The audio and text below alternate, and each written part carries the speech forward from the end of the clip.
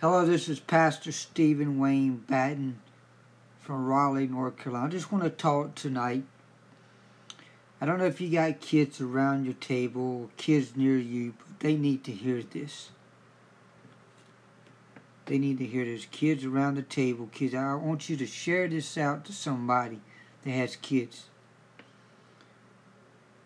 You're a 5-year-old elementary. This is what I would do. I will pick up a ball and go outside. I will take a bike ride. Have a parents be with you. An older teenager needs to have something to do. Maybe clean up their room. Of course, that could be all ages. Maybe going outside and writing in a journal. But the question I have for kids today is, what do they want to be in their future? What do they want to be in their future? You want to be a police officer? You want to be a nurse? You want to be a pastor? You want to be a veteran? What do they want to be when they graduate high school?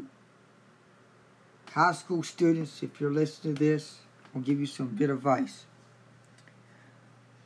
One that I'll never do is rush in a relationship.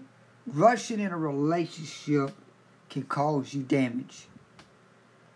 Can cause you damage. Can cause you hurt. Can cause you where it can really burn you. So, I have to tell you this. If you were to sit down to me and when you want to be a mentor in my life, if you want to be a mentor to me, to help